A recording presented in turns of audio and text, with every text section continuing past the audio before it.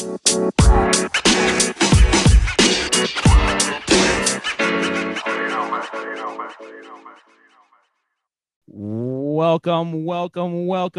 to the PNR podcast. I'm your host, and I have something special for that. Let me flip a switch on my mixing board here. Let's see if this works in post.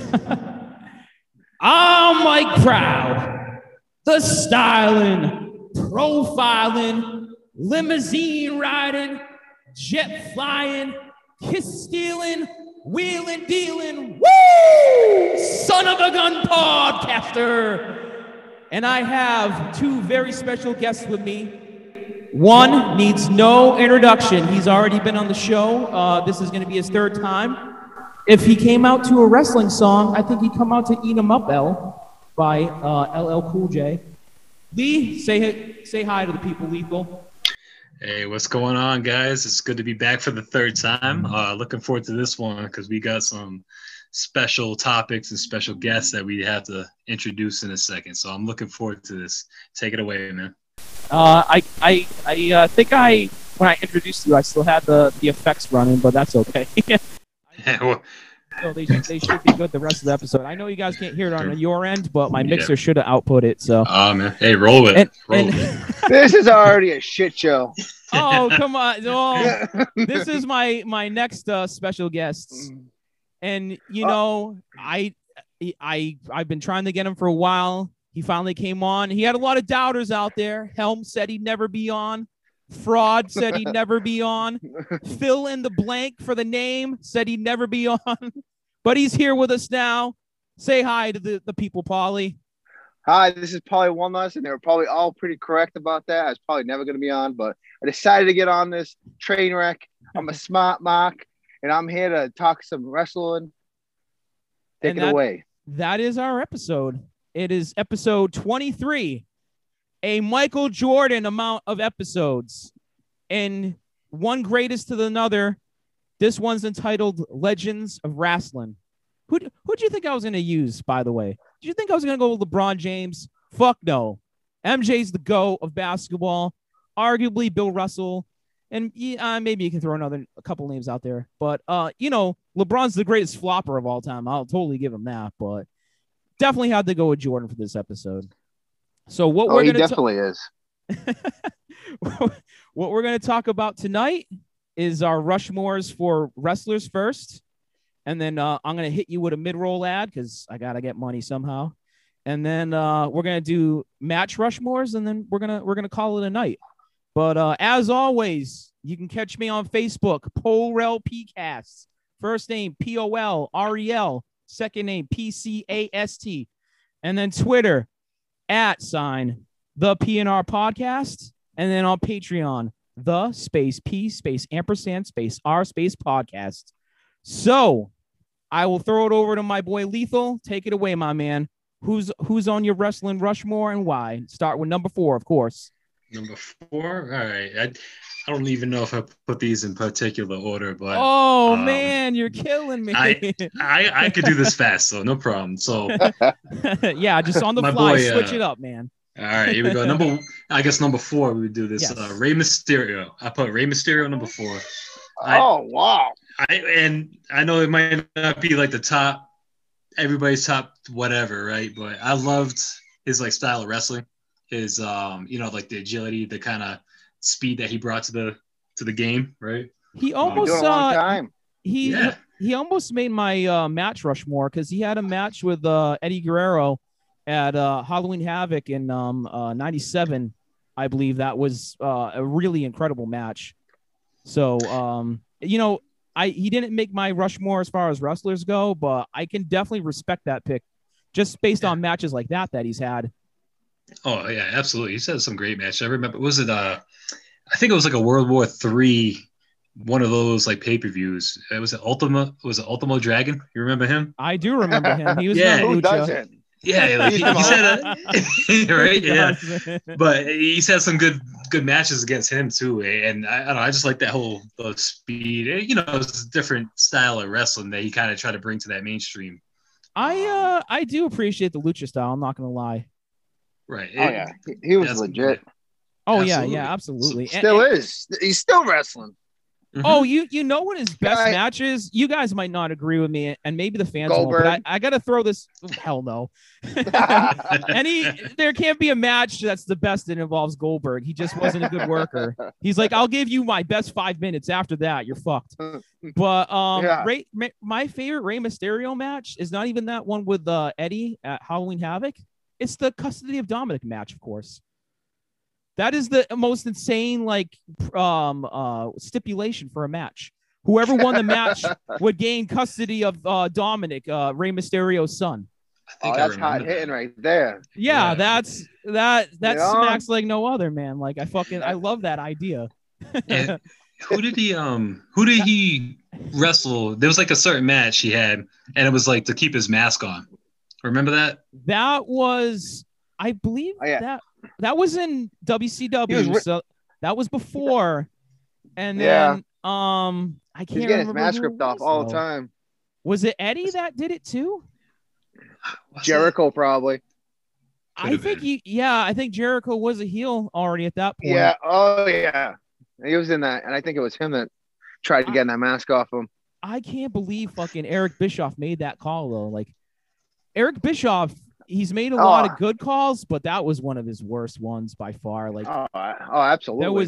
There was no point for him to lose the mask, and it's almost like, Bischoff didn't understand the importance of the mask to particular wrestlers. So he was trying to keep it on his part. Keep it reality at the point. That's what his thing was. Trying to keep all like. Which I appreciate, and wrestling would have died. I'll go on a limb and say that if it wasn't for Bischoff kind of introducing that style, because people were getting sick of like the cartoony like bullshit gimmicks.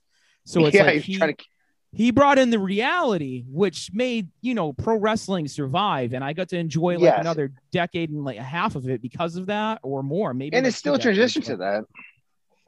It transitioned to that basically. Yeah. Like everything's reality now. It's entertainment / reality.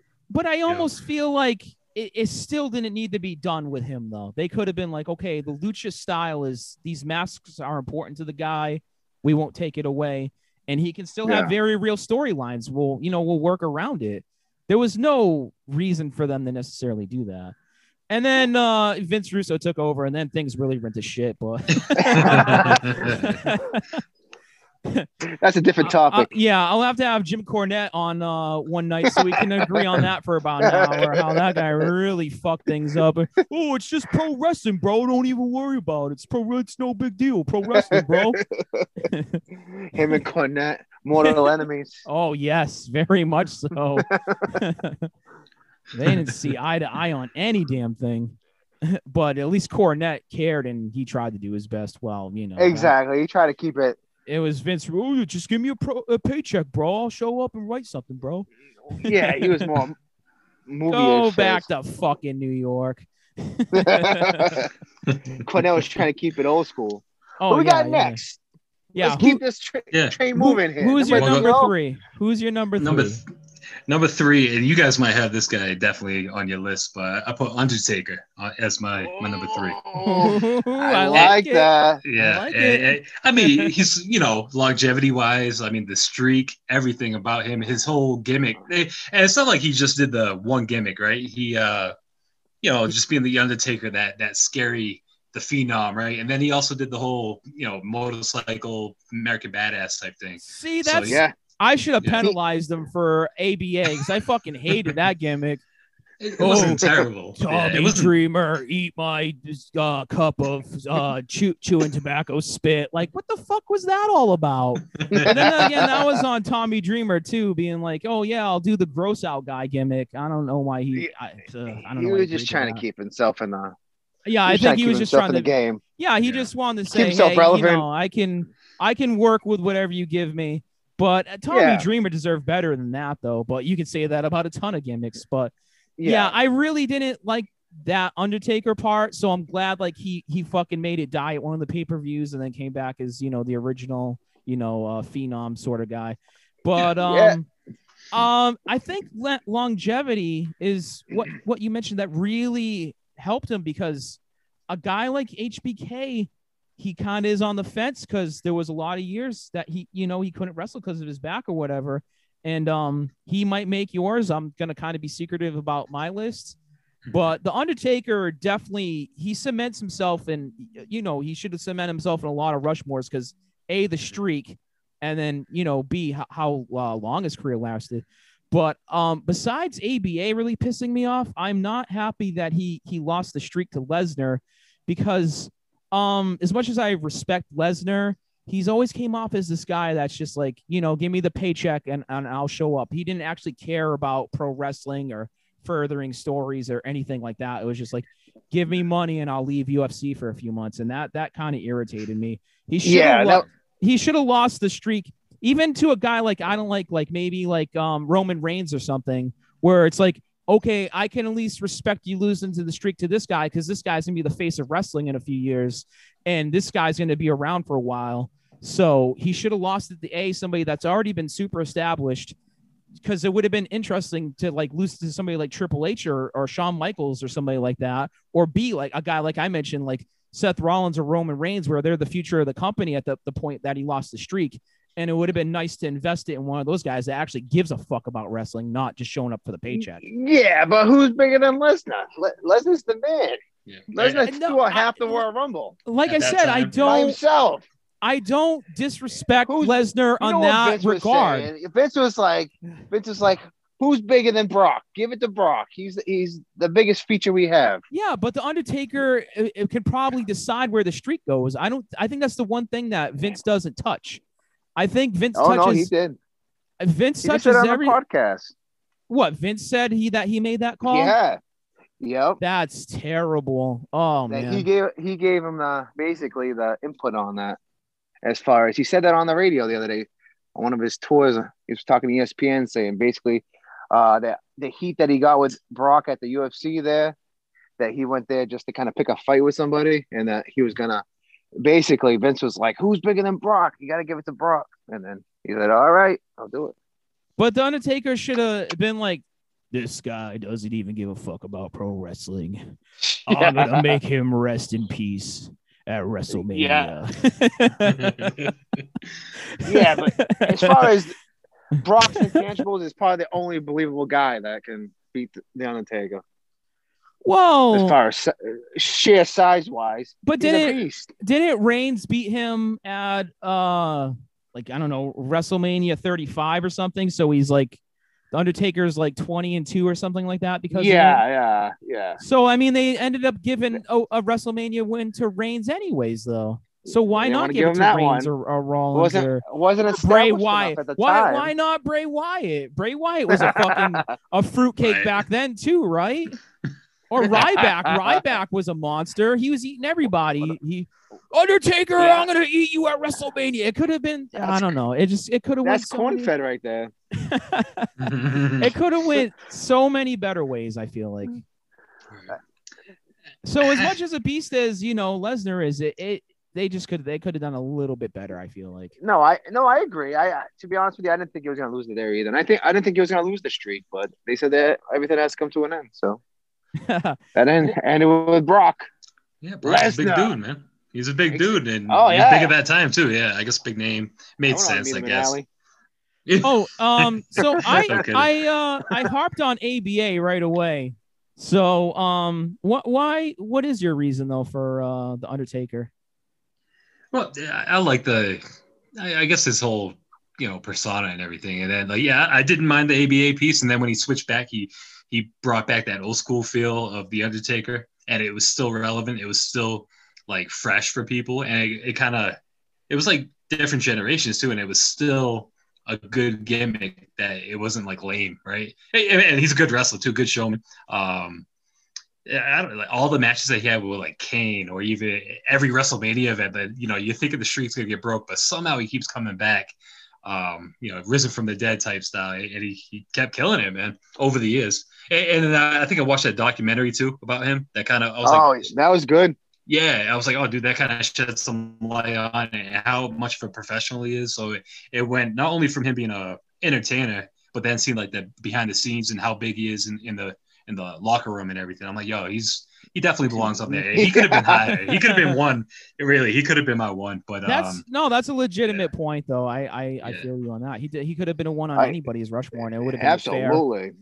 Yeah, I think like my list. I don't know. It's like weird. It's more like the time I watch wrestling, I kind of focus on that, and there might be other people outside of the time I watch that definitely should be on the Rushmore. I just kind of remember my childhood memories of some of these guys, and that's why they're on my top 4. I agree with that, to be honest with you, because the old guys, I have no idea.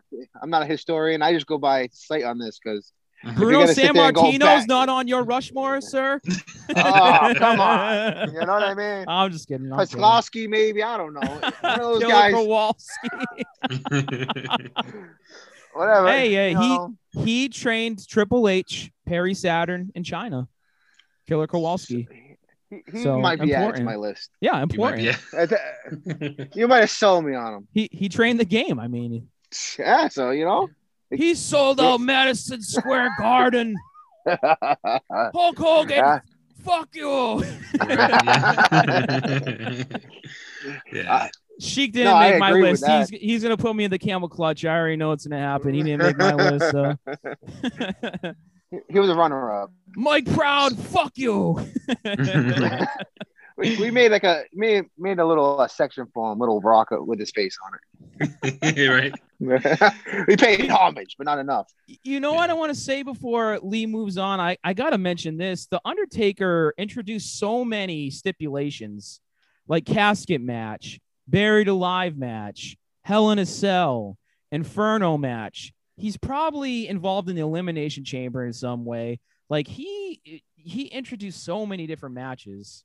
Yeah, still. And you know what's fun? Mentioning his debut. I mean, he wrestled as Mean Mark like in WCW, but his WWF debut, 1990, he shared it with the Gobbledygooker. So that's another little piece of trivia you have to throw out there when you talk about the Undertaker. Survivor Series. Huh? Do you guys remember that? The motherfucker that came out of the egg, he was like a turkey. Yeah, absolutely. Who doesn't? Right. Well, yeah. A lot of people might not know. They're like, Gobbledygooker. Who is that?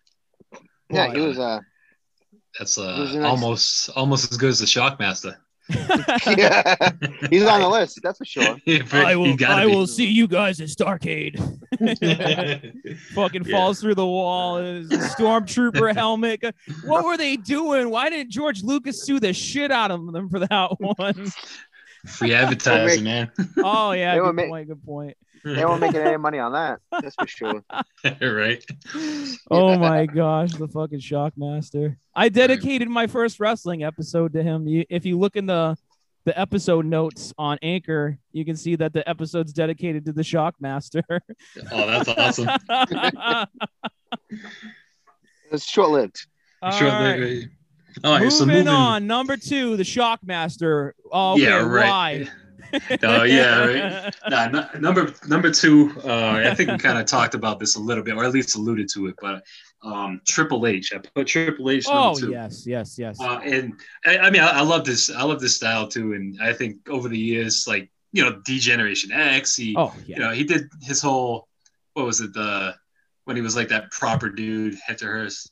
Helmsley from Greenwich, Connecticut. That whole. Yes. Yeah, that whole gimmick wasn't my favorite, but when he did DX and kind of when he, the whole game thing and his attitude, his entrances alone, I think for WrestleMania were just awesome and it like give you chills, right? Absolutely. Paul, I know you know. Yeah. Oh, I agree. The quad, the motorcycle. He always like had a lot of like thought and like I guess they gave him a lot of input even before he's kind of short himself in the company in a position, but I feel like there was always like over the top theatrics like WrestleMania, like he'd always have like skull things and like Iron Cross things and stuff like that. Like there was a lot of symbology involved like in his intros. So he was big. Like he went over the top and the stuff, and I appreciate that. Don't get me, I'm not like bad mouthing his intros. I'm just saying that like his intros were big deals. Oh yeah, absolutely. He was ready to go. Who has the maracas out? I hear some shaking going on. It's like Paul's just getting warmed up. It's like you got a shake weight over there. There's so much shaking. I thought the Road Dogg was somewhere doing his thing before he did that elbow drop or whatever. He did the little shimmy shake going on. Okay, you gotta get it out, man. I was afraid you're gonna go in a different direction when you said alluded to, because you led off with Rey Mysterio, so I'm like, he's gonna go with JBL for number 2. I'm worried here. Oh no. I think it goes right. It goes back to kind of like the text thread that we got going on. I think we kind of spitball some stuff, and I bet you always we have the same, not the same list, but we probably have some of the same people in the same our Rushmores. But I wouldn't believe Paul, because he just like yesterday, he's like, yeah, George the Animal Steel's my George Washington. I'm like, what the fuck is going on with this guy? Bob Backlund. Yeah, right. That was tonight. Look him up. You were like, I got Sami Zayn in my 4 slot, and Rick Rude's number 3, and you were going crazy. Bob Backlund was the original Hulk Hogan. You said something very legit though, and I don't know your list yet, but you did mention at first that Jericho was your number 1, and I think that's a pretty solid pick if that indeed is. But we'll wait. Jericho could be on it. Yeah, exactly. But that's a solid pick though. That's no fooling. He's done it all. That guy. Like when you say, if you say Terry Funk is your number 1, I know you're kidding. But if you say Jericho is, that's actually respectable. Like, I can understand picking him number 1. Yeah. No, Jericho's done it all. He's in AEW making them legit over there. That guy does a lot of stuff right there. They do so well that it's not like, they're gonna put WWE out of business, but they do so well though that they actually pushed NXT out of its time slot. Yeah, it was like, we're gonna steal ratings from you, move or adjust. And then they decided to move because they were like, well, we're not going to sacrifice numbers. So, we'll move. Well, exactly. But it's a whole different type of brand anyway. Well, NXT doesn't really push on like AEW. NXT, they'll get like hardcore WWE guys. They'll always get that number. But casual wrestling fans are like, why am I going to watch this? Like, there's no big name on here. And AEW has like a Swerve you know what I mean? They have Swerve. Like NXT AEW has legitimate names though. Yeah. Like the Rhodeses and like Jericho and what's that guy who left the Shield to go to, I don't even remember. John Moxley.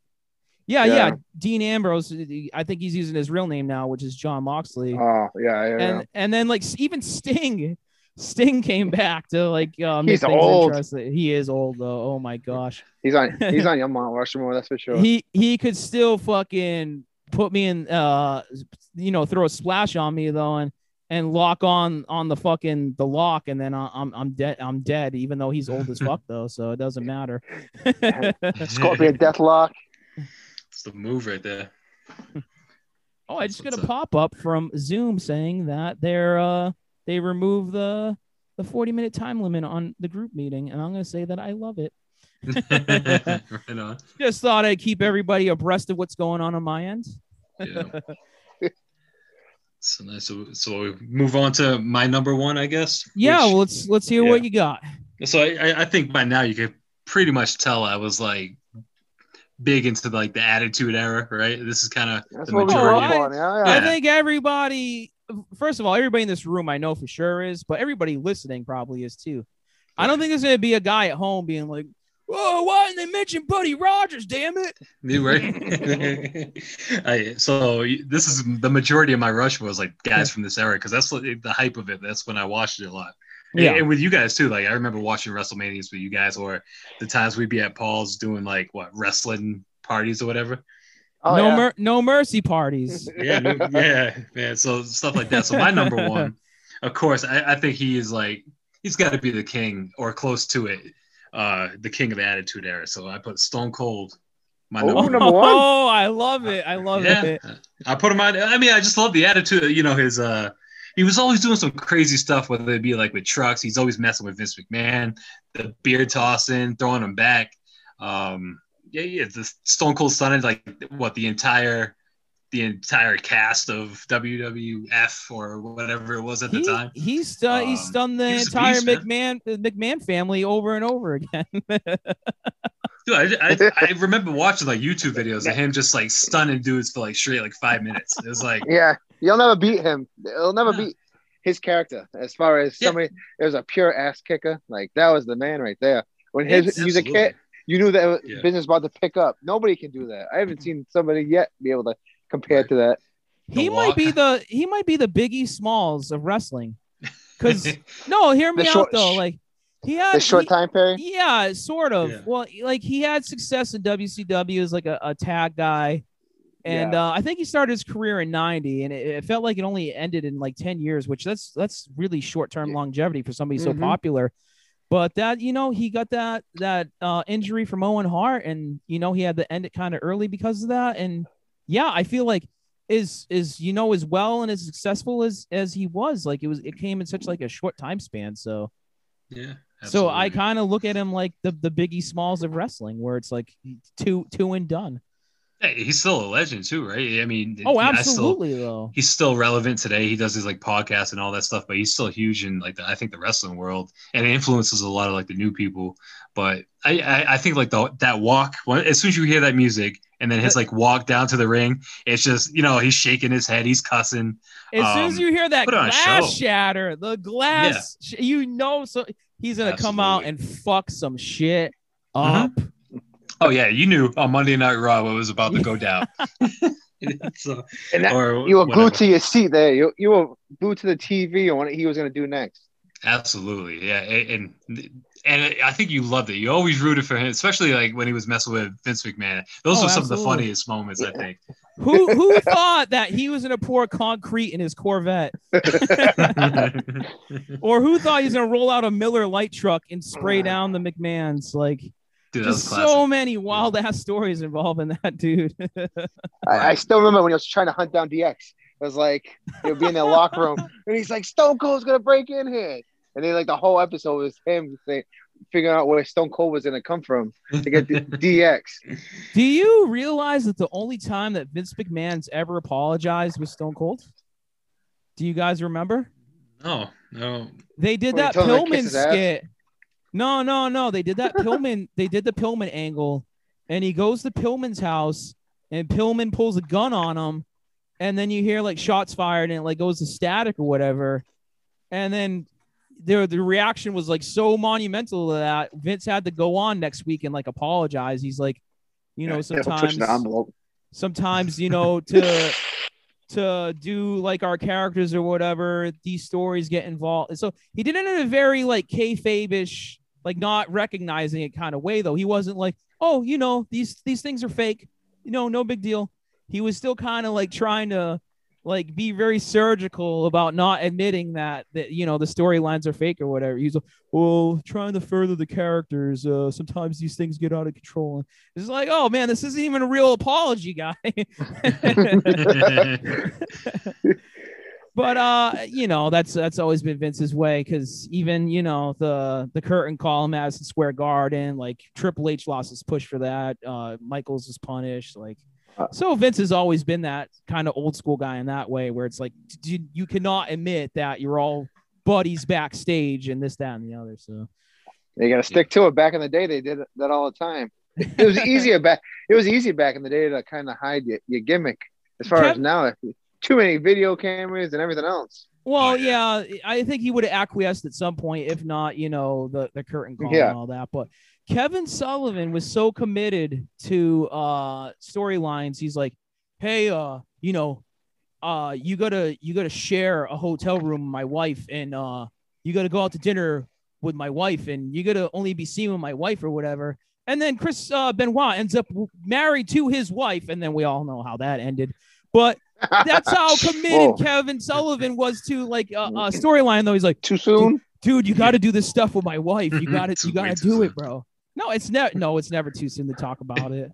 Well, maybe the night of, but no, after that though. But yeah, that's how crazy some of these guys are, though. Yeah, exactly. A lot of guys did that. Traveled separately. You know what I mean? Never in the same spot together. Now it's like they're all friends anyway. So I would never encourage another man to be my wife though, because then she'll be like, oh, I never see Kevin Sullivan. I'm just gonna start hooking up with Chris Benoit, and then I'll be married to him someday. That's the only way that's gonna end. Because what Sonny did? What Sonny did? Sonny did a porn. She used to do the whole locker room, huh? Well, yeah, that's what I heard too. But yeah, I was surprised when Sonny, even though she has that reputation, I was surprised when she did a porn. I was like, Sonny from wrestling did a porn? That's crazy. It's all drugged out now. Yeah, probably. That's how that usually ends too. I mean, unfortunately. You hear a lot of stories on that way, unfortunately, with wrestling, but wrestling is kind of switching it around. But enough about that. Do you have anything more to say on Stone Cold? Or is that your bottom line? That's the bottom line, exactly. Yeah, absolutely. I'm looking forward to what you guys got.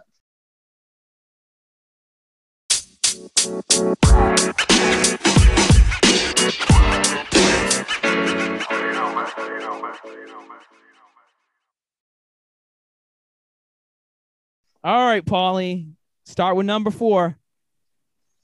I thought it was going to you first. No, I always go last. Oh, you're coming up clean up. Okay, that's rule number 2.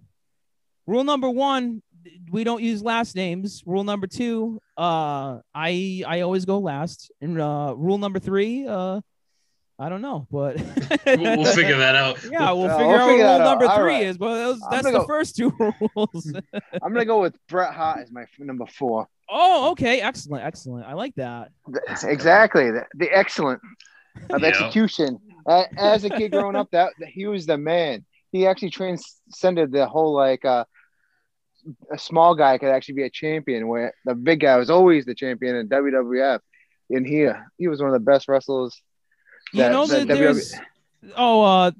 a rumor to that actually though. Why that is? Do you know what it is? As far as why he got champ? Yeah, and he why beat about it was everybody promised to him. Because it's Stu Hart. Essentially, when Vince bought Stampede Wrestling, Vince's big thing was like, hey, your son Brett is like this monster. I think he'd do well. And those agreements or whatever. Like, that's when they brought him and Anvil. Yeah, go to WWE, and him and Anvil, exactly. That's who Vince noticed. And then it was kind of, this is the rumor though, was kind of promised that because of the sale, Brett was going to be a major champion at some point. And there was no guarantee about the reigns or anything like that. And that's pretty clear in the Montreal screw job. But that's what the rumor is, at least. I don't know. I mean, it could have went different where Vince is just like, hey, you'll make me money as a champ. Let's do it. Yeah. But there also could be that very fact, though, that, behind the scenes, Stu was like, make my boy a champion someday. And Vince was like, okay. And it paid off for him because he was one of the greatest champions of all time. Beat everybody in the locker room. There was like nobody he couldn't be at that point. Until he went to WCW, and that was kind of his downfall. I wish he never done that. Well, he's forced though. Not really. They kind of told him to renegotiate and not get us. And then he's like, "I'll take the money and go." Because Vince is like, "Hey, remember when I promised you that $1 billion contract for 20 years of your life? I can't do it, man." So of course he couldn't. I don't know why he made a contract like that. He should have just went year by year like he did with everybody. But so, I mean, what are you going to do after the screw job though? You're going to stick around? Well, the screw job was because he was leaving. So they still don't know who did it.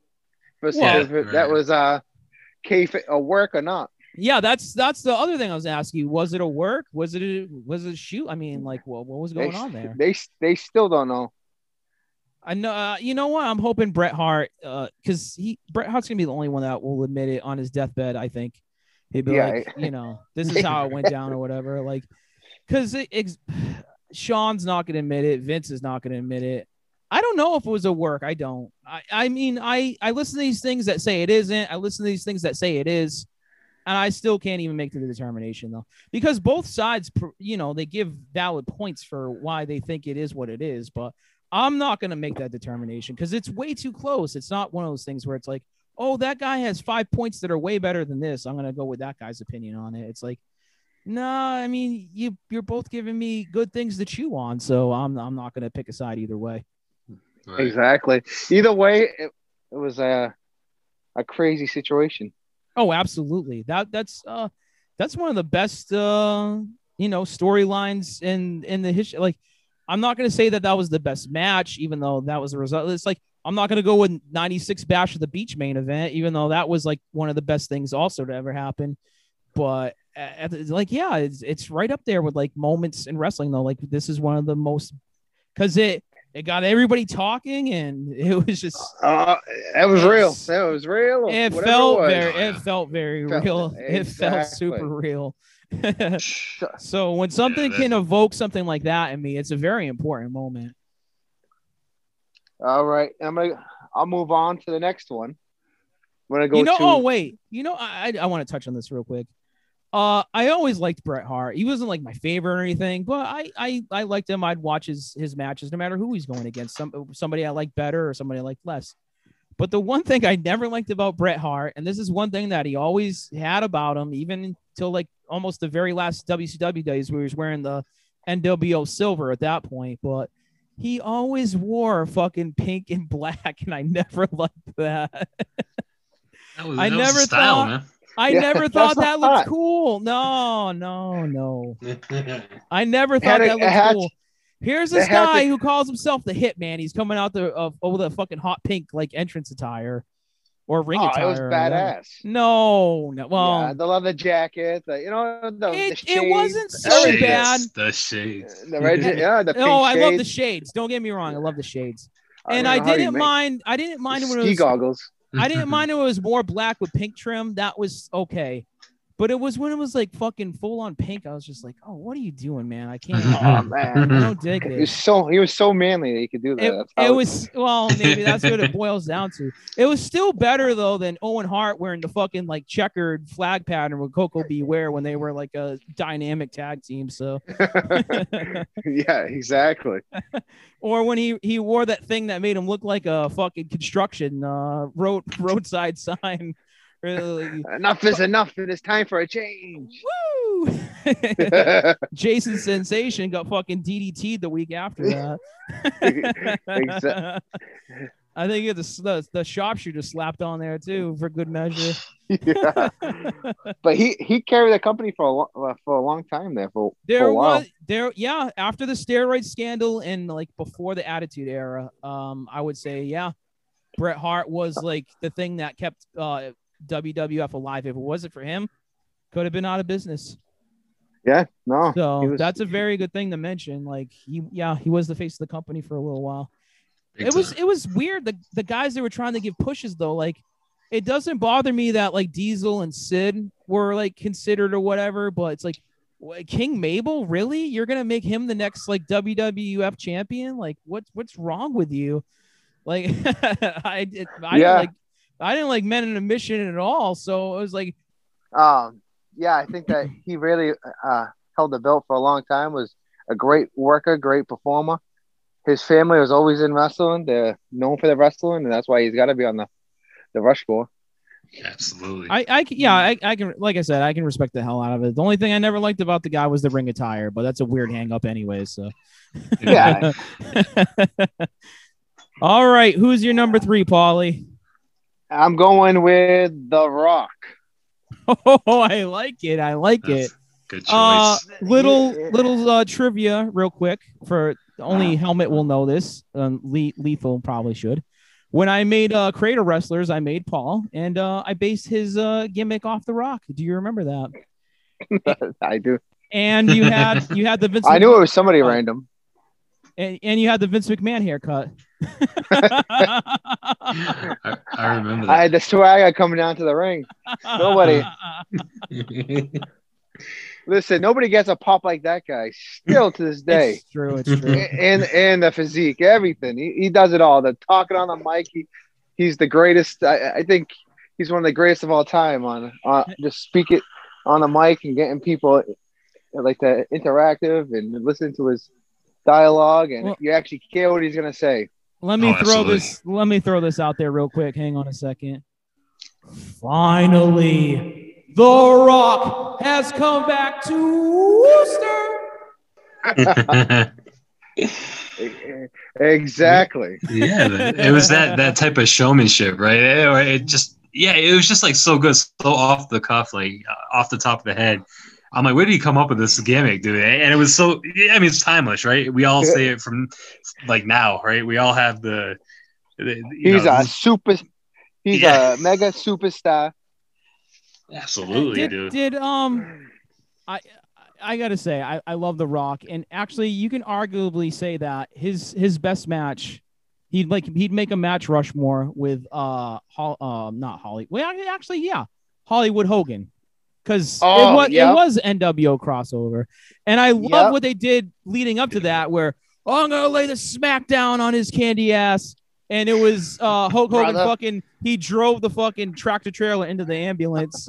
What a good angle. Because he was only the smackdown on his candy ass NWO style. So so that was leading up to that was so great. And like I said, arguably that could make a match Rushmore.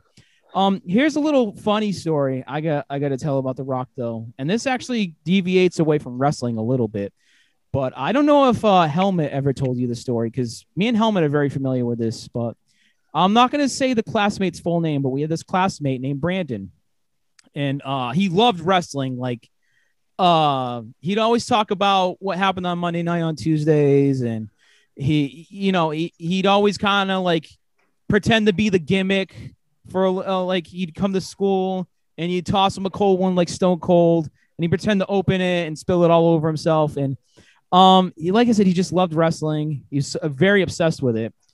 This one, and like I said, what I mentioned though is very important to the story. You got to keep in the back of your mind, like he would be the character. One day we're sitting in class. One day we're sitting in class, and the teacher asks him, it was like, oh, what did you get for Brandon? What did you get for whatever answer? It doesn't matter what the answer is. I am dead serious. Dude got kicked Perfect use of the Helmet likes perfect use of the gimmick right there. Helmet likes to listen to this on his commute. He's probably rolled over in a ditch laughing over this one. He probably crashed his car because I know he's thinking back to this and being like, that shit was hilarious when that happened. So, I know him. Yeah. Oh, you know about Brandon? Yeah. I didn't know. Yeah. I didn't know that you knew. He used to open a couple Stone Cold. Yeah, we toss him a cold one, and you crack them open and spill them on. Always. That's the bottom line, because I'm Brandon, and man, he's so crazy. But that shit was hilarious when he said that to the teacher. Of course, he got kicked out too, and the teacher was flabbergasted, no idea why that was just said, but that was great. No, The Rock could, match Rushmore. He can all his matches were all Mount Rushmore matches with him. Except when he was Stone Cold. Except when he was Rocky Maivia, then no, because he was almost out of wrestling because that was a lousy gimmick. Well, he had to break in with something. Everybody had a lousy gimmick at one point. Oh, I don't disagree, but I'm just saying though, he was almost out of wrestling because of it. But then the Nation of Domination resurrected his career. This is very true, and it put him back. It helped Farouk though, because Farouk used to come down to he used to look like fucking Mega Man Gladiator, like at least that's what I think Wrestling Bios has been calling him. So yeah, like that helped out a lot of guys, because it was like, after Papa Shango, the Godfather couldn't find a fit till he became the Godfather. And Farouk, like I said, he came in it was so random. No one knew what to think about him, even though he was this big guy in WCW. So WCW used him right. And then, like The Rock, like I said, they're like, no one likes this face gimmick of his. It makes no sense. He looks insane. Like, I don't think this guy's going to make it. And then, he joined and became a heel. And then it's like D'Lo, like Mark Henry, like the Nation of Domination was actually a pretty important stable if you think about it, because it made a lot of guys like their name. It gave them their name. It gave them their shot. It gave them their push. Yeah, exactly. Some guys took it, went high with it. Some guys failed with it. You know, D'Lo was in there pretty. I think everybody was successful with it. I can't think of a guy except for I like not Chains. Crush was in Nation for a little while, right? I feel like. And then he had his own biker gang after that with Chains and all those. Like he had DOA after. Yeah, the Disciples of Apocalypse. Yeah. But I think before that, wasn't he affiliated with Nation? He might have had for a short period of time. Oh yeah, for a short period of time. But I feel like that's even another guy that you can mention because at least it buoyed him for a little while before he had to move on to the next thing. So I look at Nation of Domination like they were a pretty important faction. Exactly. No, they definitely were. And as far as the Rock, he was just unbelievable. Oh, absolutely though. Yeah. For all the success it gave to other guys, it really gave the Rock the push that he needed though. And it's like you mentioned though, like he had a good rivalry with a lot of different guys at the time, like like Triple H and Stone Cold and Mankind. And he really was an important part of the Attitude Era. Like he was the centerpiece of that. All right, I'll move on. Next one. We've already talked about this guy once. Triple H. Yeah, buddy. Yeah. That was my man. The Attitude Era. That was between him, The Rock. I thought they were 1-2. You could put Stone Cold up there, but they, as far as longevity, I think Stone Cold's career was a little bit shorter. Right. I think Triple H, through the years, he's still, Yeah. Whose dog is going nuts? I gotta mention this. Whose dog is going nuts? Not me. I don't have any dogs. Well, my dog's asleep on death's door, basically. So it must be Paul's. Well, my dog's old. That's all I mean. So he just sleeps about 18 hours a day. That's all he does now. My dog's barking at a frog right now on the floor.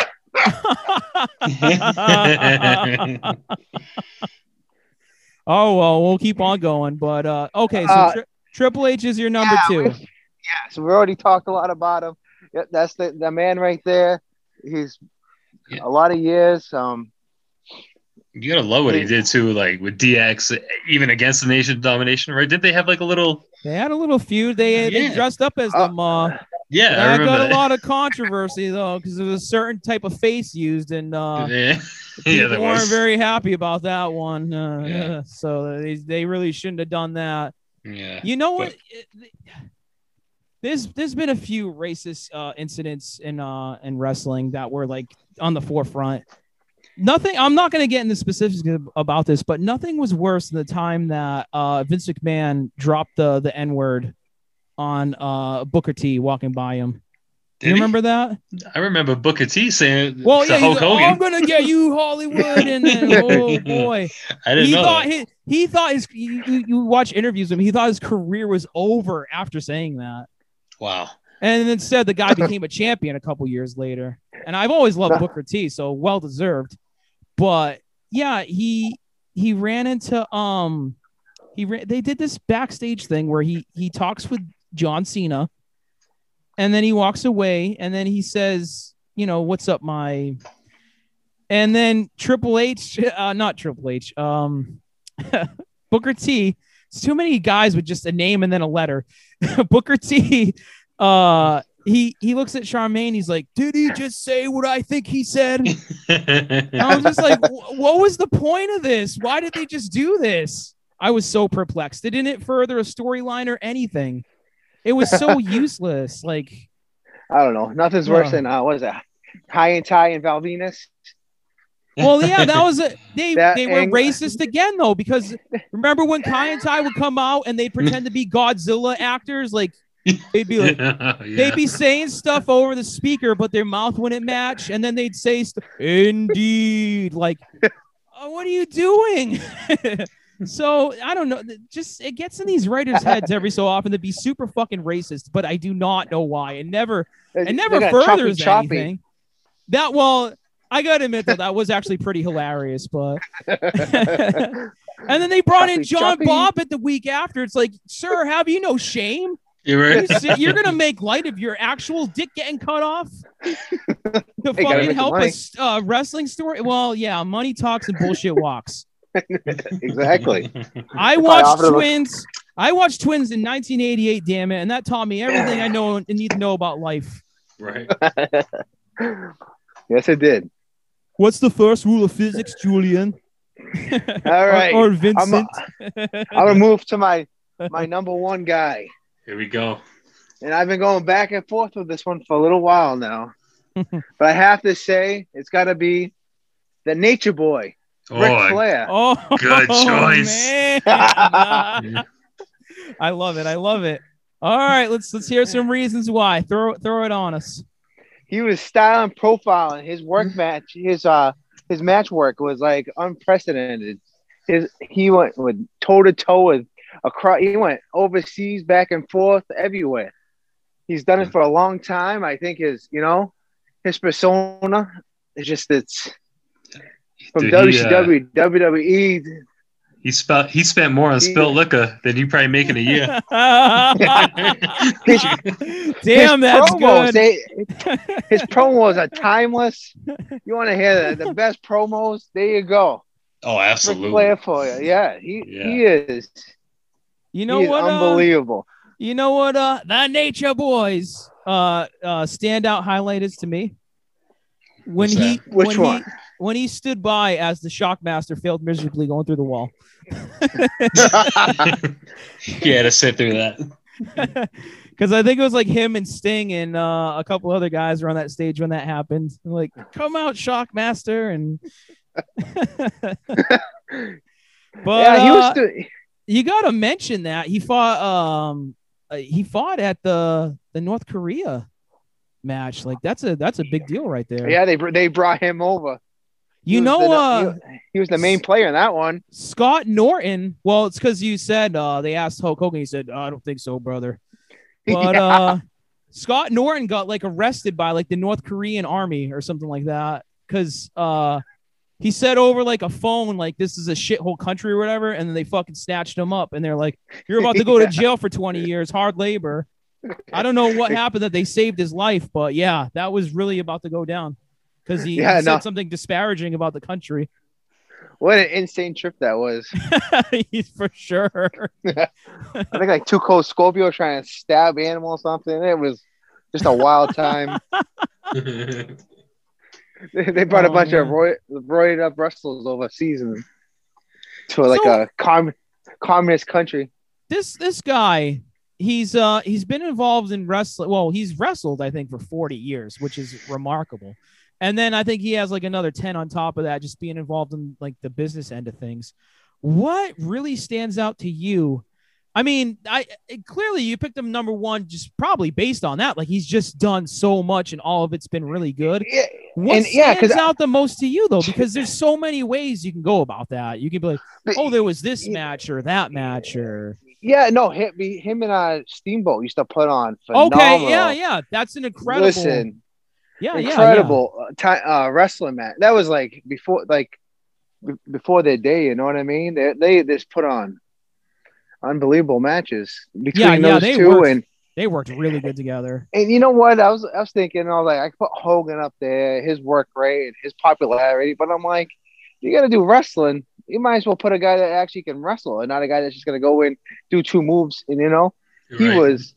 Well, that's not fair to say that about Hogan. I mean, it got to a point where, that's what he did because he couldn't take bumps anymore by the time he got to TNA. But I mean, there was a lot of wars with Hogan. He was not the most savvy. He looked the best, probably, but he wasn't Goldberg or Mongo McMichael, where it's like, I'm going to give you. Scoop slam, leg drop, pin. Boom. Yeah, exactly. Hey, when you can scoop slam Andre, then you can talk shit after. Right. I'm joking. Yeah. I'm not saying he was the best worker or anything. Like Ric Flair is better than that, but I mean, don't take anything away from Hogan as far as that though. Like he wasn't it's not like I said, he'd go in the ring for 5 minutes and that was like the best you're gonna get out of him. Like, but look at Ric Flair, Shawn Michaels. Wars. That was go look. You can look at that match at his age at that time, and that was what a performance he put on. Yeah, because he was like 70. That is incredible. Yeah. That match he went toe to toe with Shawn Michaels. They went, Yeah. Yeah, they even bladed, I think, and everything in that match. Yeah. Oh yeah. So yeah, that was definitely good booking on their part for that one.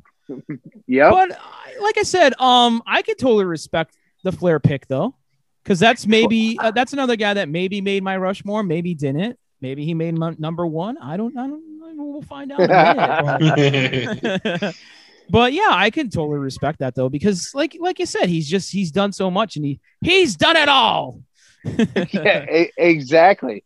He's went everywhere. For crying out loud, I led off the podcast with the kiss stealing, wheeling, and dealing. Woo! Like, yeah, right. I mean, so that just shows you how how prolific he is with all the stuff he's done over the years. My God. Yeah, exactly. So, you know what? I'll save this for later. But as much as I respect why, like what stands out the most to you about him, like the matches he had with Ricky the Dragon Steamboat. There's something that stands out more, but I'll mention it later. Like I said, I'll take care of that. You know what's funny? Before I do you have anything else to say on Ric Flair, or is that your bottom line? That doesn't fit it. That doesn't fit as well. It's not Stone Cold. It was a good. I'll just give you a woo. It was good for Leethal to use that. It's not as good for Ric Flair. Before I start my Rushmore though, I actually thought you were gonna go with the Game for number one. You know what? I was thinking about putting him as number one, but in his longevity and as far as a little bit of homage to the old school, I had to go with Ric Flair number one. I look at how platonically how much you're in love with Triple H, and I was like, he's gonna go with Triple H. Like there's no question. It took a lot for me not to turn that one down, but he wants to take Stephanie McMahon's place, not in the sex role, but the other role. Like it would be lucrative, he's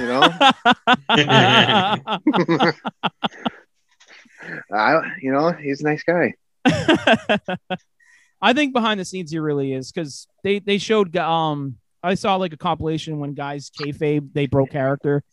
And besides the curtain call, there was that one time where a fan was crying, and Triple H kind of walked over him and he's like, "Hey, this is all an act. I'm really not a bad guy, no, it's like legitimate, just like China." Well, yeah, they're really unfair to her. Now, after she did a porn career, though, it's probably never going to be forgiven. They're going to be like, that's such a blight. Like, they're not, half the WWE fans watch porn anyway, so they don't give a fuck. They probably all bought backdoor to China, but still, like, they're going to be like, oh, well, you can join as like a Click or DX member. You can't join as yourself, which is it's a travesty to if we're going to be real about things. Like, China really was a good worker. Yeah. And she trained hard, had the physique for it, didn't look when you see that, it's like terrible, like Nicole Bass, for example. But China wore enough eye makeup to pull it off, and they treated her harsh though. So like I said, it's a travesty, because I think she had a good look for wrestling. She was a good worker. She even had an interesting feud with Chris Jericho over the IC belt.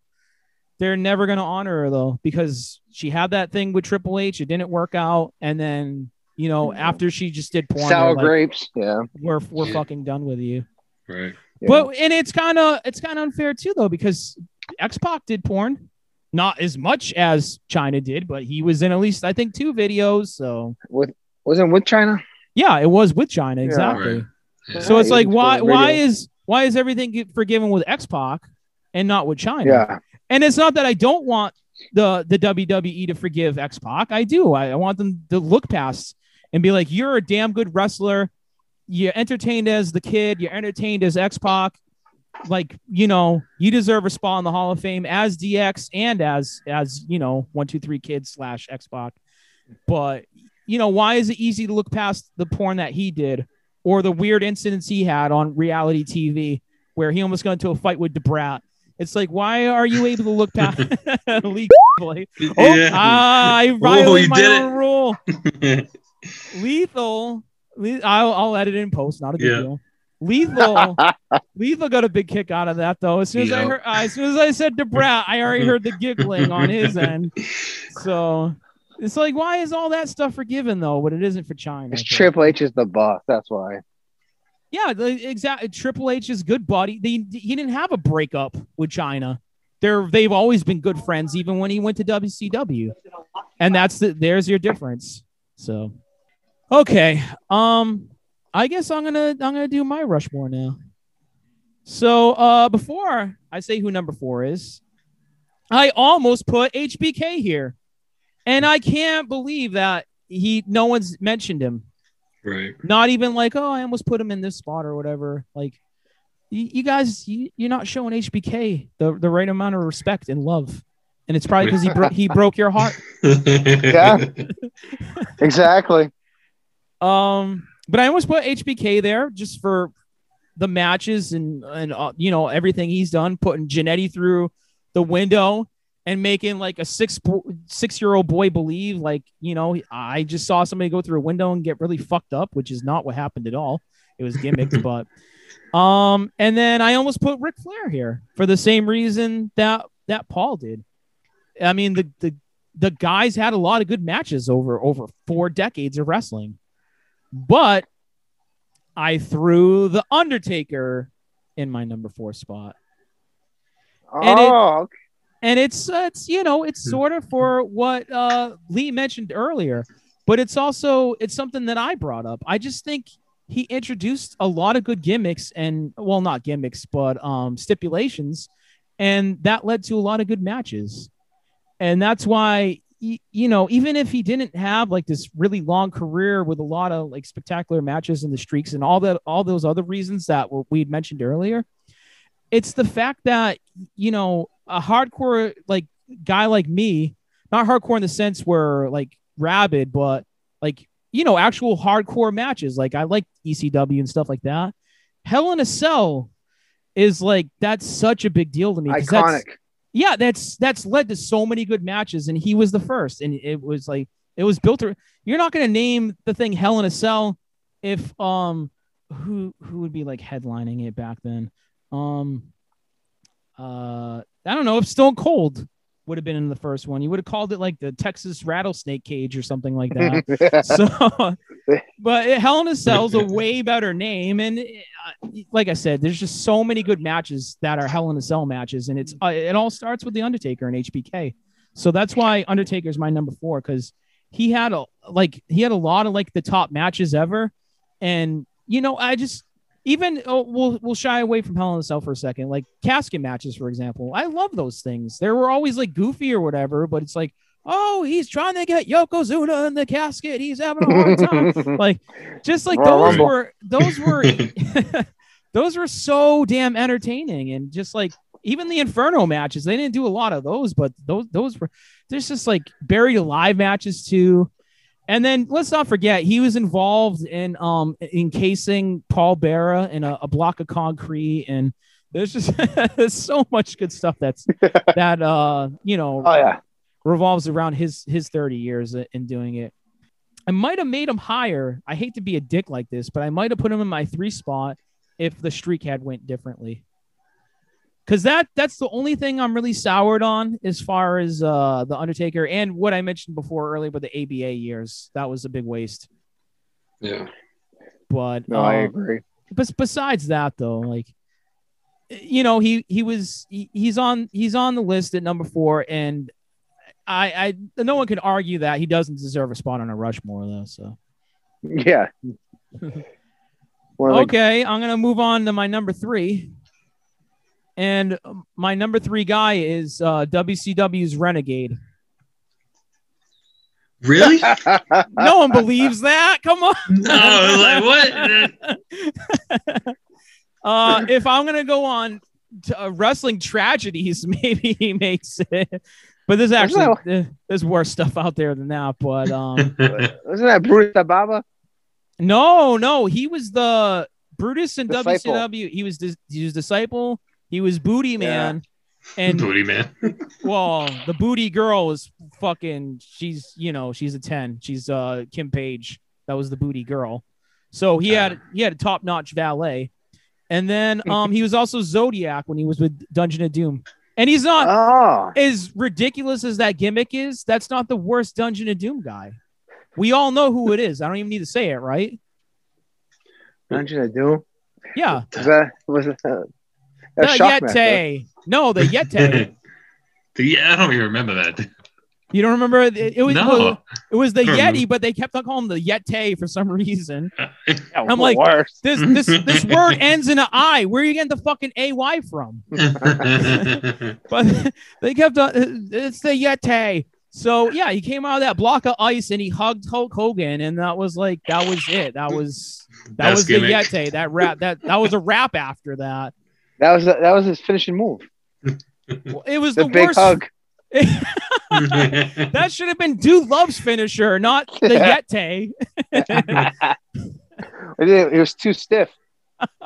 He was stiff as fuck. Like that guy was on Viagra every night, man. Like, and it's like, why you get like a Yeti is like this abominable snowman, like gorilla looking motherfucker. Why do you have this guy coming out dressed like a mummy? Like, what was wrong with WCW at the time? Everything. Like, that must have been some major hashish for them to fucking come up with that shit. Like, I have no idea. But we'll move on from that. This isn't a Yeti-centric episode. That's going to be a few months from now. You're going to go on Anchor, and it's going to be like episode 30, the Yeti. But the legend. My number 3 guy is not Renegade. It's not Yeti. It's Triple H. Nice. Oh, the game. Yeah. We made it on all three. Yeah, should have been a little higher, but I'll let it slide. Well, like I said, I thought you should have put Triple H at your number 1. You know, I didn't want to mock out like that. You know, you already know it's the game's time. He made on all 3 lists, and I'll take that as a win. That's a win. He has to make everybody's list. I can't imagine a Rushmore without Triple H on there. And the number 1 weapon's a sledgehammer. And you know what the best weapon was for wrestling, though, right? And Sandman's going to disagree with me, but I don't care. The barbed wire bat? No, the stop sign. The stop sign. Especially when a guy like Bill Goldberg or Edge, who's big on spears, you fucking hit him with that thing. That's irony at that point, man. Yeah, and with the stop sign. Yeah, stop. So that when I think the first time I saw that was a DDP versus Raven hardcore match was the first time I saw somebody get whacked with a stop sign. So Dudley Boys used to always have those things. I'm sure New Jack had that, and a whole slew of traffic signs at his disposal. And his bag of tricks. You'll fucking Rocky with the I-195 sign for all I remember. So definitely had to go with the game though. Cerebral Assassin.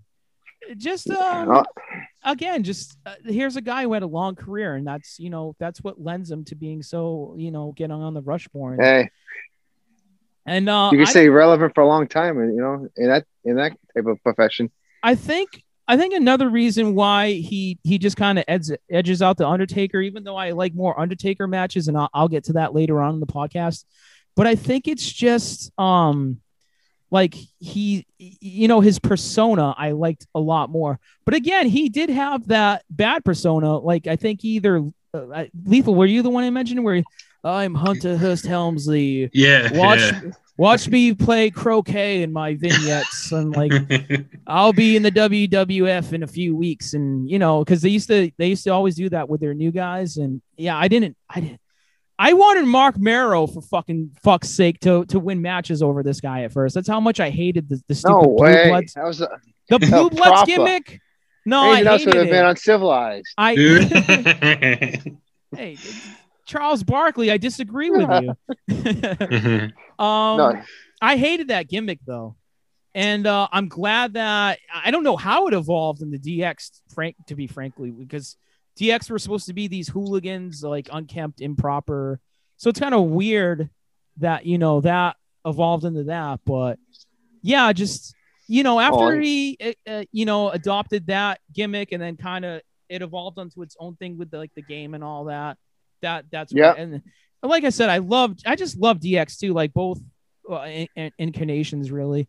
And it also would have been interesting if he had joined the reformation of NWO, because they were actually hinting at that for a while, and I think that maybe was the plan actually. But then Diesel tore his ACL and they scrapped the NWO after that. But it would have been that I think that would have been cool to just kind of have him in the NWO. And then Scott Hall went drinking and hanging out at Fall River doing shows over there. Well, that was I don't think that was related. But I think Scott Hall left long before that sort of part of it. Once they scrapped NWO, it was over for him. It was kind of like I'm talking about more when Kevin Nash became the leader de facto because Hogan went face, and Hall fell into his problems again. But just like I said, I love the Triple H persona. I love The Chaperone. That's a good family movie. Oh yeah, definitely. I bought that. I love how he comes out to Motorhead. I had to. Yeah, right. One of my I don't know why this stands out so much to me, but one of my favorite moments is actually Ric Flair. Triple H gave Ric Flair a beating worse than what Batista gave him on his 70th birthday party. And he came back next week on Raw after just like fucking absolutely clubbing Ric Flair to death, basically. And a lot of these wrestlers gave him the evil eye, and they're like, "Ooh, you're a son of a bitch for beating up Ric Flair." Blah blah blah.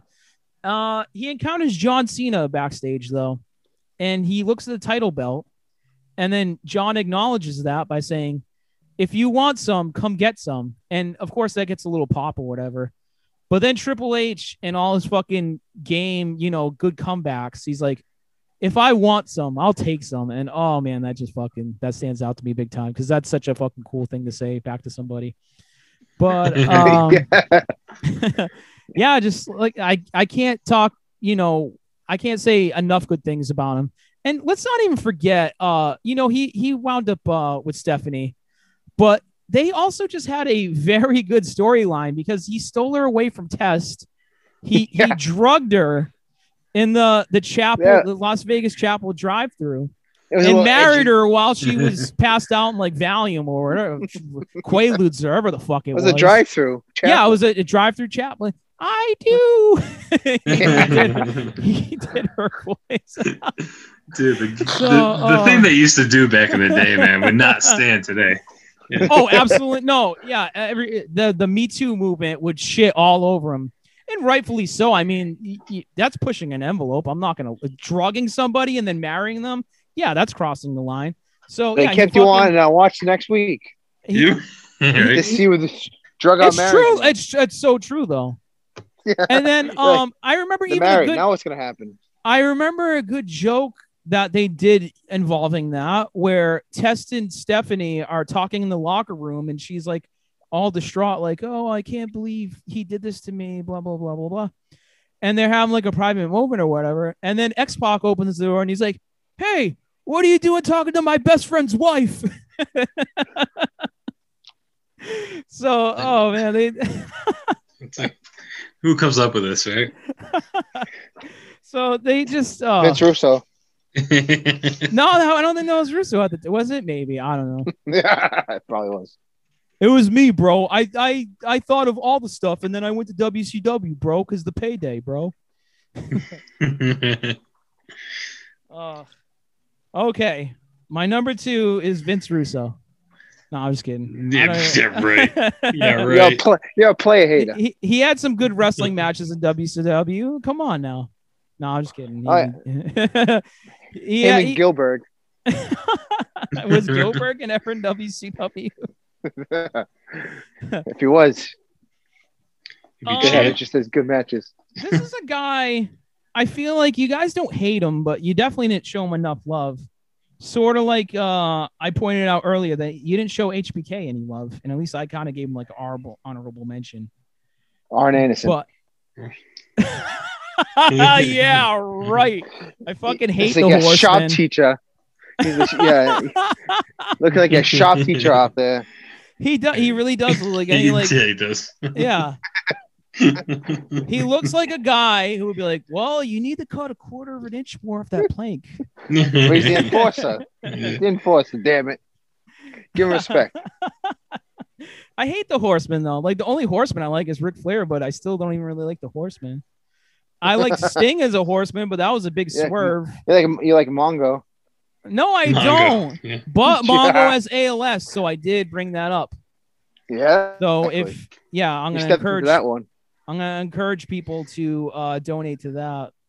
I'm not a Bears fan. That's maybe why I didn't like Mongo because I'm not a Bears fan. So, but this is a wrestling podcast. Keep it. Here's trivia that you don't know.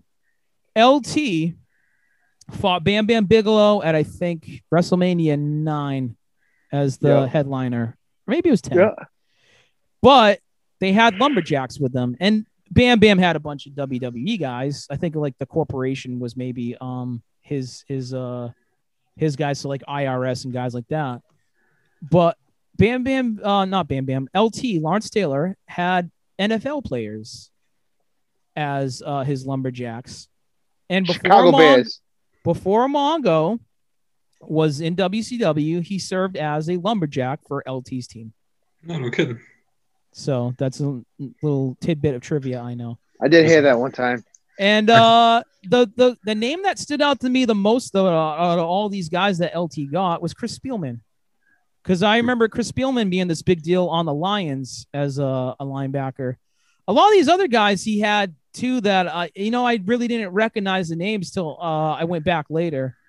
Like I think Harry Carson was like another guy on LT's like lumberjack squad. Lumberjack guys. Don't forget about Bill Belichick. He was on there.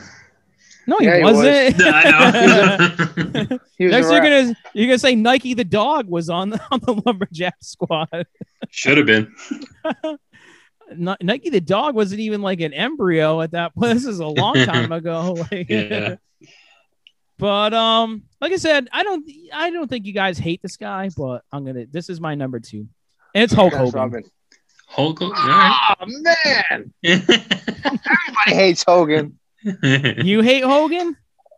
Everybody hates Hogan. You almost put him at 1. You almost put him at 1. Well, he's like a typical one. A typical everybody. Yeah, you got to put him on there. But I liked Hogan when he was with NWO and WC, like when he was that bad guy. But I guess I missed that whole Hulkamania because I was too young at that time, I guess. And that's why he's so high on my list. Just Hulkamania, just all the stuff he did in the 80s. And it's his movies. Oh, his movies are excellent. I like them. He was great on the. I can watch him and not vomit all over myself. I guess that's an. He was an action hero. He should have been. He should have been.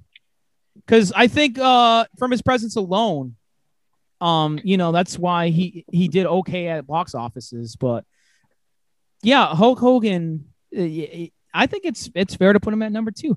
And it's like I said, it's Hulkamania and the Mega Powers and all. He got me interested in wrestling. It's like Macho Man is a way better worker. It doesn't matter. He didn't do it for me. It was Hulk Hogan. I liked Hulk Hogan going out there and just check out the Pythons. You can't beat me, dude. I got you, brother. Like, and I started watching wrestling in like 87 or 88, and that was the guy at the time. The Sheik still hates Hogan. Big Fuck you, Hogan. Fuck you. I love his Twitter. The guy's on Twitter every day telling somebody to fuck off. So it's a great Twitter. Yeah. I love when he did the Spenny on Kenny versus Spenny. That was hilarious. Yeah. I'm gonna use some colorful. No, I'm not gonna go there. But I'll just say this: Iron Sheik, when he's talking about Hulk Hogan and Ultimate Warrior, he loves to throw out the homophobic slurs. So you just put your Big time. imagination to what Sheik was saying on his Kenny versus Spenny appearance. But so yeah, he's great on there, great on Twitter, the Sheik. But he didn't make number 1 on my Rushmore or number 2 or any of the numbers. Hogan number 2, huh? Roddy Piper number 1. Put it on the glasses. Oh my gosh, you were reading my mind. As soon as he mentioned Piper, I thought They Live. Yeah, right? I didn't even think wrestling. I thought They Live. Amazing movie. I was thinking WrestleMania 8. Remember that day I bought it from Suncoast? Oh, I remember. Because I had a credit card and I was a fucking wild man in Taunton. Willow? No, Willow was another time. But I had the credit card. I was a wild man in Taunton. That girl's like, "Will you buy me Shaun of the Dead?" I was like, "Yeah, fuck yeah. What do I care?" And then I bought her. Pissed off at the clerk. The clerk? Clerk where? Yeah, Suncoast he said she was rude. I remember that. No, this must have been. This is a different time. Oh, okay, different Suncoast. I don't. You know how out of my mind I was though. I buy this girl the movie and I don't even ask for like her phone number or anything. I'm just like, oh yeah, I got all this money, but it's on interest. But yeah, here's a $20 movie. No, I don't even care. And then I leave $100 for that movie. I leave. Well, yeah, over the amount of time, yeah. Money well spent. I leave Well, yeah, she was super super excited. I leave Suncoast though, like with an empty feeling, and I'm like, oh man, I should got the digits. She was like this cute goth girl, which I almost never. I usually see a goth girl. I'm like, yeah, no, I'm all set. But she was one of the cute ones. So yeah, I should have parlayed that into a relationship of some sort, and I didn't. Missed opportunities, I guess. But I'm not looking to get in the DeLorean and fly back to that time and right that wrong. Yeah. I'm not Marty McFly. Back to Hogan. I'm not Sam Beckett. Hogan's my number 2 because A, Hulkamania, and it got me involved in wrestling, and then B, NWO. Yep. Now, there's been a lot of bullshit with Hogan. Enough where it almost makes me like consider, should I put him at 3 or whatever? But like this guy got me involved in wrestling. So I have to put him at 2. That's how important he is personally to me. Because like I can bring up the alliance to end Hulkamania and the monster truck match on the top of the building, and then he pushed the Big Show off when he was the Giant, and I love when they introduced the Giant. He had a French accent because his whole gimmick was like he was Andre the Giant's like illegitimate kid or something like that. And so he introduces himself to Hogan, and he's like, "Oh, does this shirt look familiar?" And then like Hogan, "Oh, that's Andre's shirt, brother. That's Andre's shirt." It was like this poofy pirate shirt. Let me tell you something, brother. Right.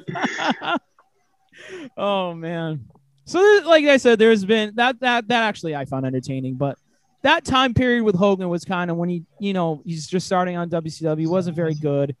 And then you had Mr. America later on down the road. His TNA time was kind of garbage because he was very limited in what he could do in the ring. But based on just Hulkamania and the NWO alone, I got to give it to, because like I said, he got me involved. Yeah, so that's how important he is. Okay. He's on a lot of Mount Rushmores. Yeah, I don't feel like I'm alone. I kind of got that feeling from you guys. Like, it seems like we've been rattling off our Rushmores, and in the back of both of your minds, you're like, "Oh, I fucking hate Hogan. I'm glad he's not on mine." No. Yeah, exactly. Yeah. I'm reading into it too much. Okay, my number one. My number one. I drum roll, but I probably end up breaking my my Surface Go or my Z10 FX, and I can't break that. Number one. Scott Hall. That's correct, Scott Hall. I thought you were gonna say Scott Steiner. I should bad booty daddy. I should say Scott Norton for standing up to North Korea. Oh, he said, "I want to take him by the neck." These guys go through my bags. Scott Steiner, actually, that'd be an interesting pick. Scott Hall's number one. Is this Scott where we're Hall for going? number one though? Yeah. Oh wow. Of course, the whole thing started with Razor.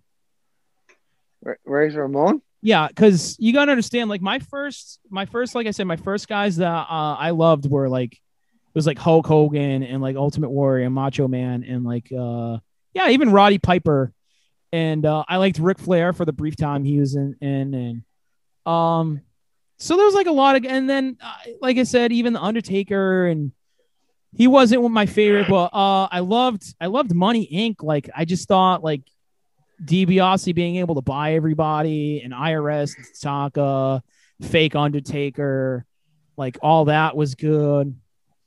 But it got to a point where a lot of these guys were, you know, they were not wrestling as much, or they were jumping ship or whatever. Like I think when Razor debuted, like Macho Man was like a commentator. Hulk Hogan was about to leave and go to WCW.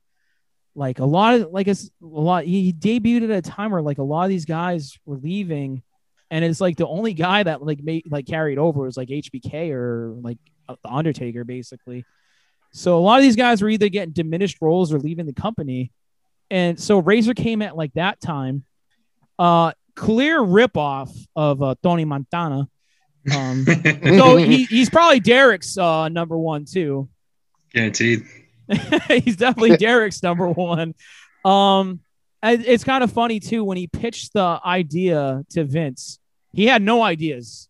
He's just like, I want to come to WWF. I want to work for you. Had no ideas.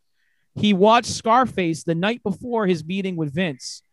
He came in and did his Scarface impersonations and said, we're going to base the character on that. And of course, it got fleshed out more later. Like, we're going to call him Razor Ramon. He's going to wear this attire. And then, you know, the bad guy. Creative took it from there. But it's kind of funny that he went to a meeting and he's like, oh, for 13 key, it's puro. Like, who walks into a meeting with Vince and does that? And Scott Hall thinks it went over so well because of like Vince McMahon had no idea like what Scarface was, never saw the movie, anything like that, and that's how he's able to sell the character. Because I'll tell you this much: if I was the CEO of the WWF at the time, I would have hired him based on my love of Scarface. I'm like, oh, Tony Montana, yeah, you're hired, dude. Like, we'll totally do this. We'll just have to call you something like Razor Ramon. But now, Vince I was got the one opposite. question for like, you. Vince is like, oh, this is funny. Yeah, let's go with this. I got one question for you. Is this a real work? Scott Hall's number one. This like the bigger work since Montreal Screwjob right now.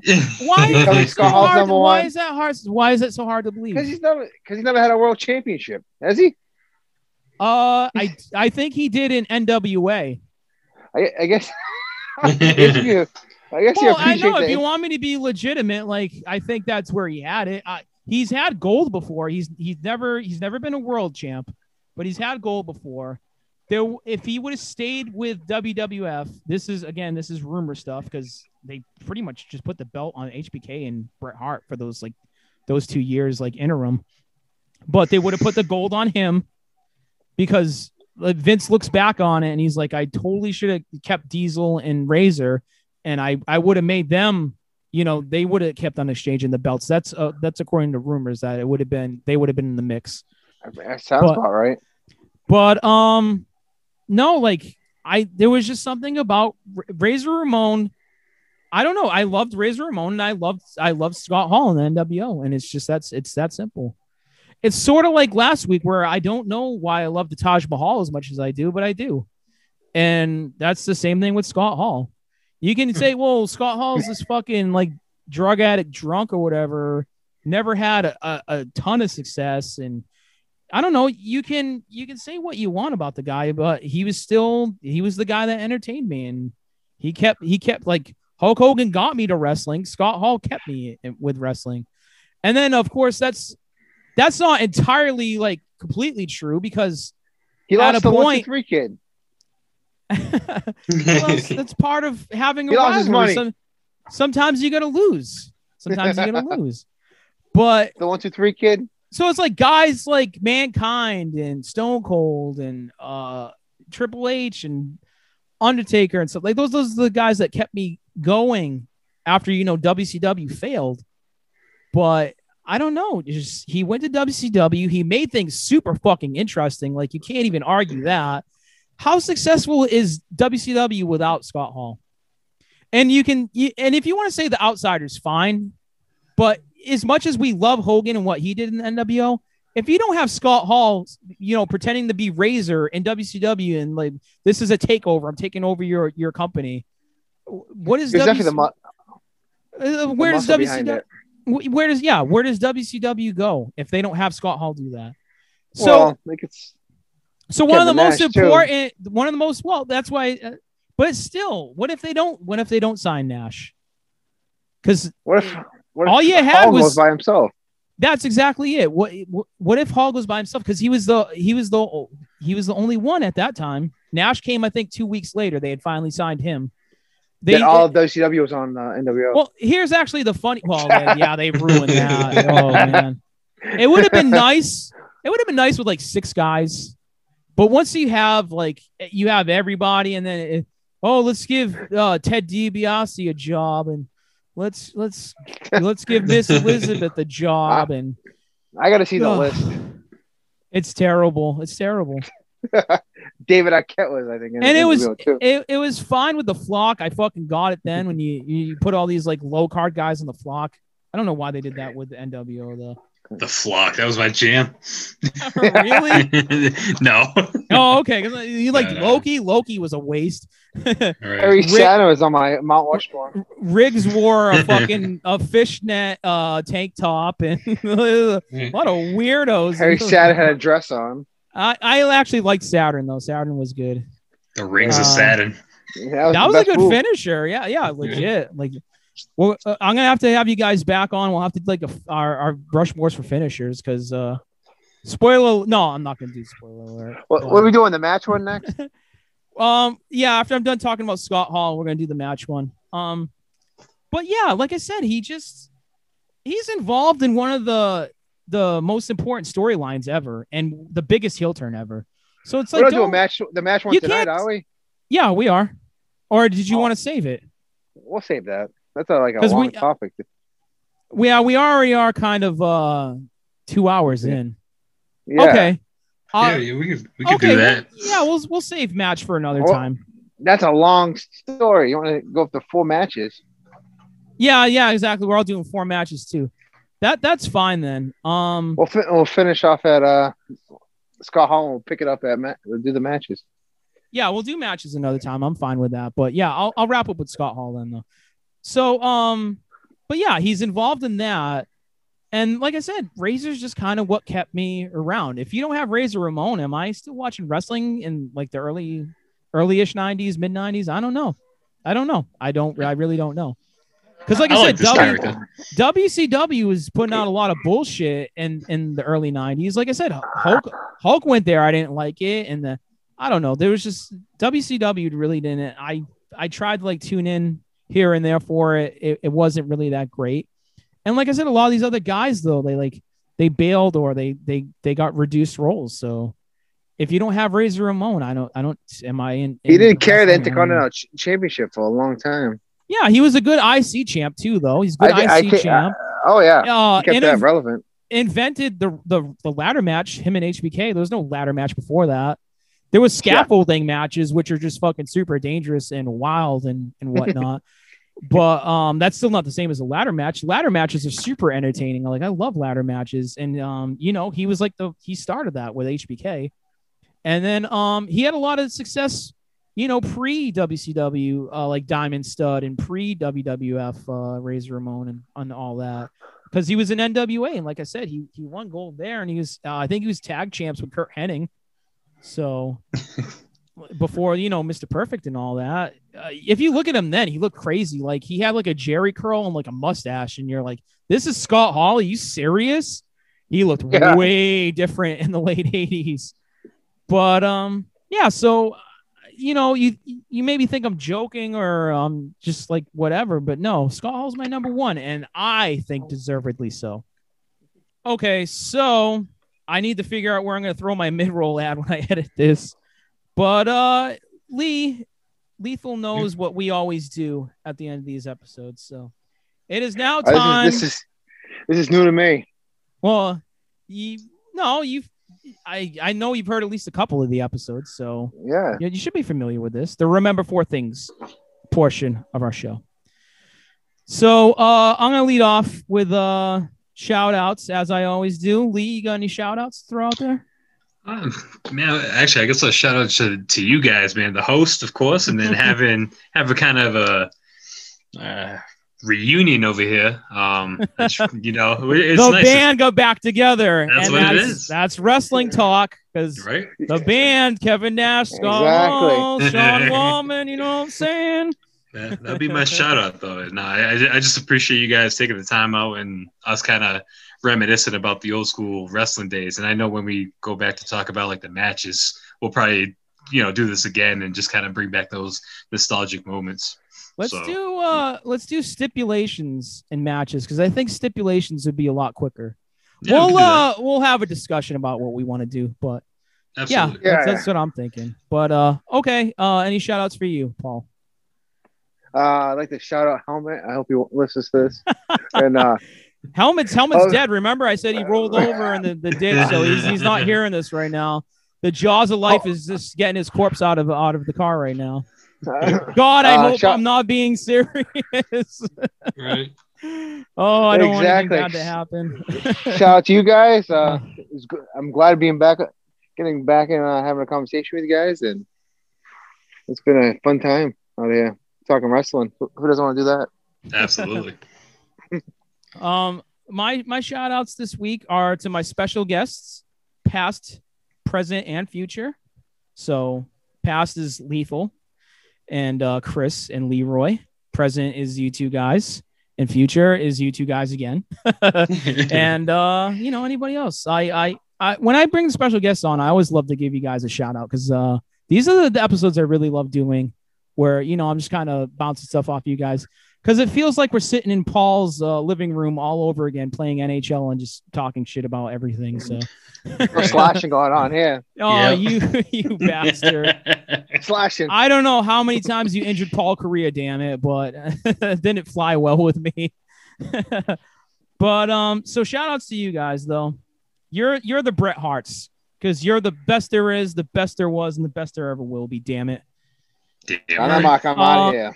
And of course, shout outs to all the hardcore wrestlers, because I did mention earlier, that hardcore's got a little spot in me. I kind of give them, you don't really see hardcore anymore. Like, it's really got to be forced. AEW kind of brought it, but still, it's not like Forefront or whatever, like when ECW was around. But I just want to give a shout out to those guys, because, they take like the sickest bumps ever, but, they make the fans go home happy. And kind of a little RIP to New Jack. Maybe give a 5-second moment of silence to New Jack.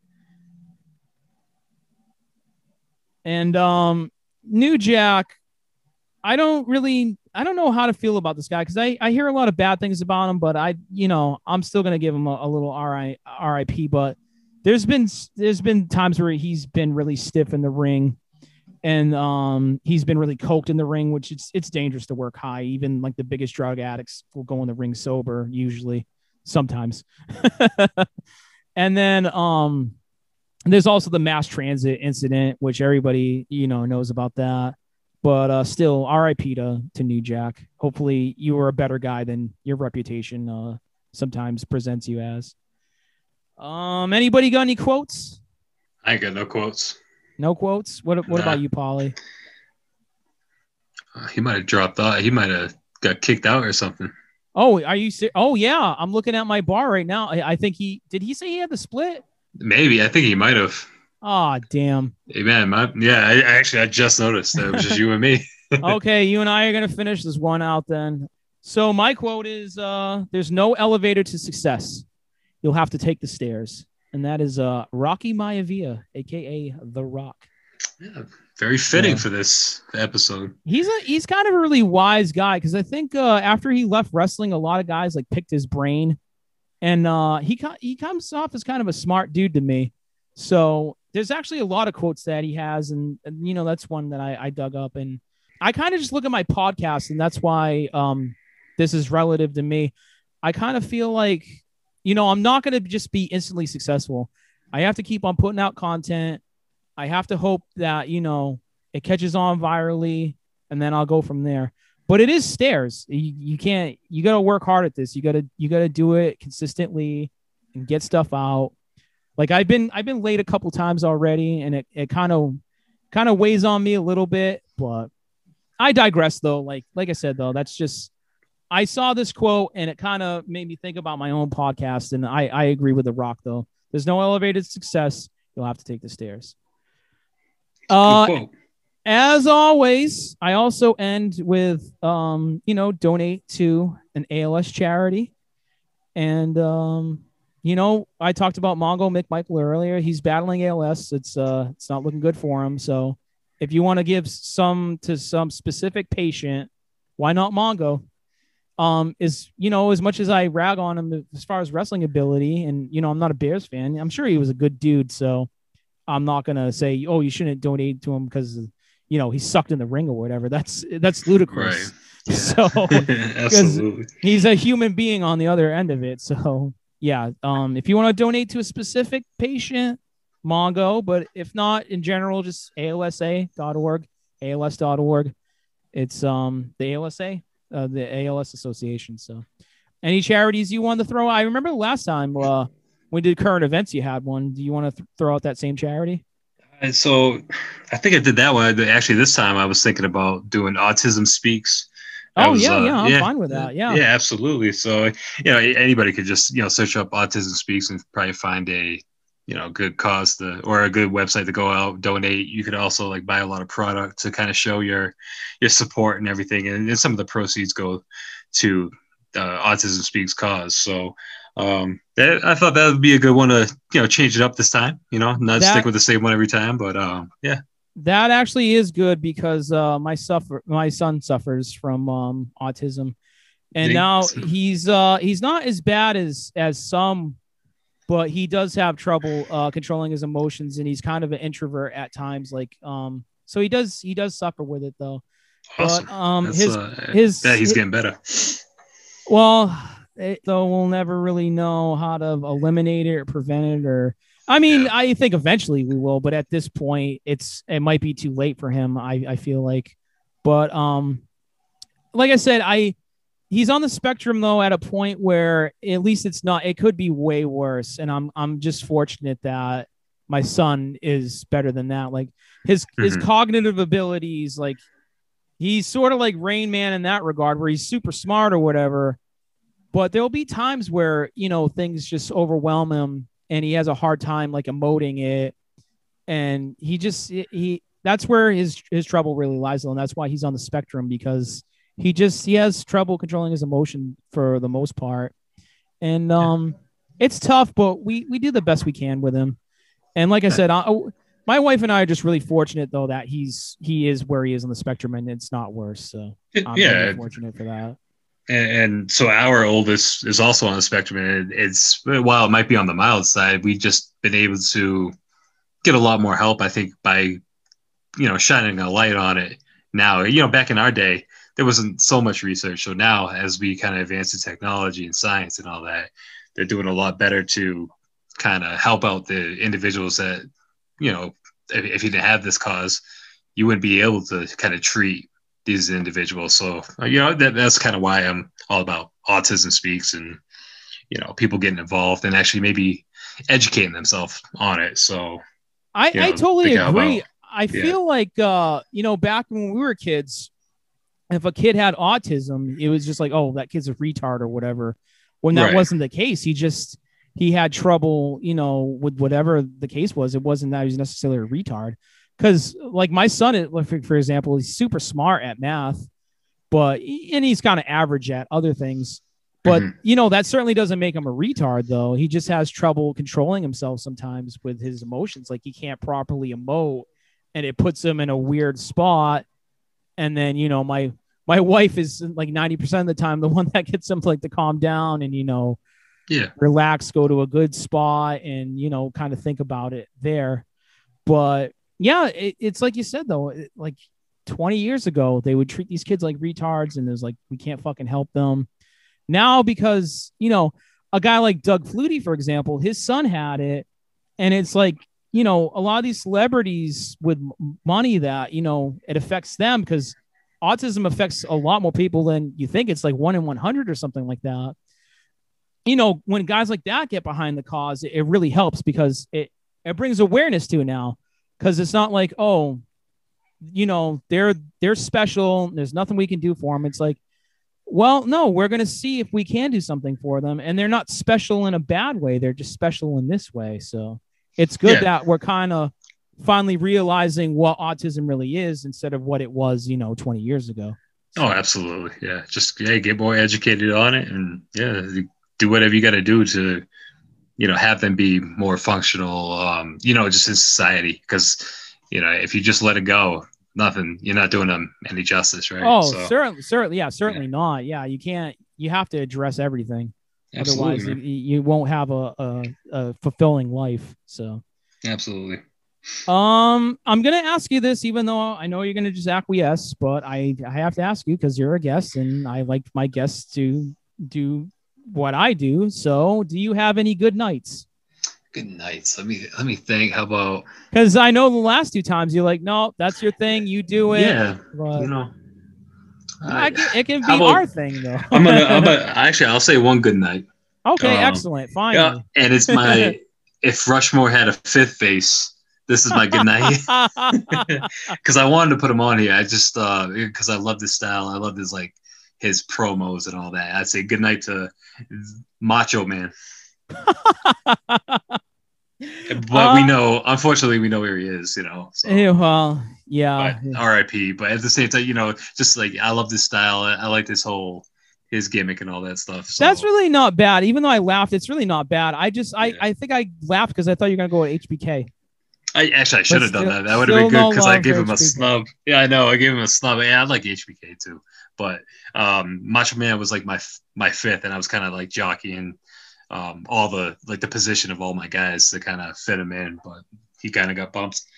So but before I do my golf November to close this out, oh man, where's my train of thought with that? Oh, damn it. I had some sort of thing and then I lost it. Oh, I remember now. Okay. Macho Man. Did you know he had a rap album? Oh, dude, I think I did. And I heard like one song. So, but I didn't hear the whole album. I thought he just did like one song. Hollywood Hogan, you're at the end of your rope. I'm going to wash your mouth out with soap. Something like that. It was terrible. It was so... Yeah, that's the one I remember. Bad. Yeah. And then it was like a love song one on there. And oh man, I wish I could do a better Macho because he has such an interesting cadence. So yeah. But I can't Jay Lethal's better at doing, I mean, he the whole Black Machismo gimmick, so he's way better at doing the impression than me. But what was that? There was one more. Oh. He also did a tribute song to Mr. Perfect, and it was, as much as I love the direction, it was still bad. The chorus is like, "You're my perfect friend until the very end." Oh, so bad. Oh man. But okay. He said his good night. I'm gonna say mine, and we'll get together in another couple weeks, Leethal, Paulie, and I. So good night, Malcolm Butler, wherever you are.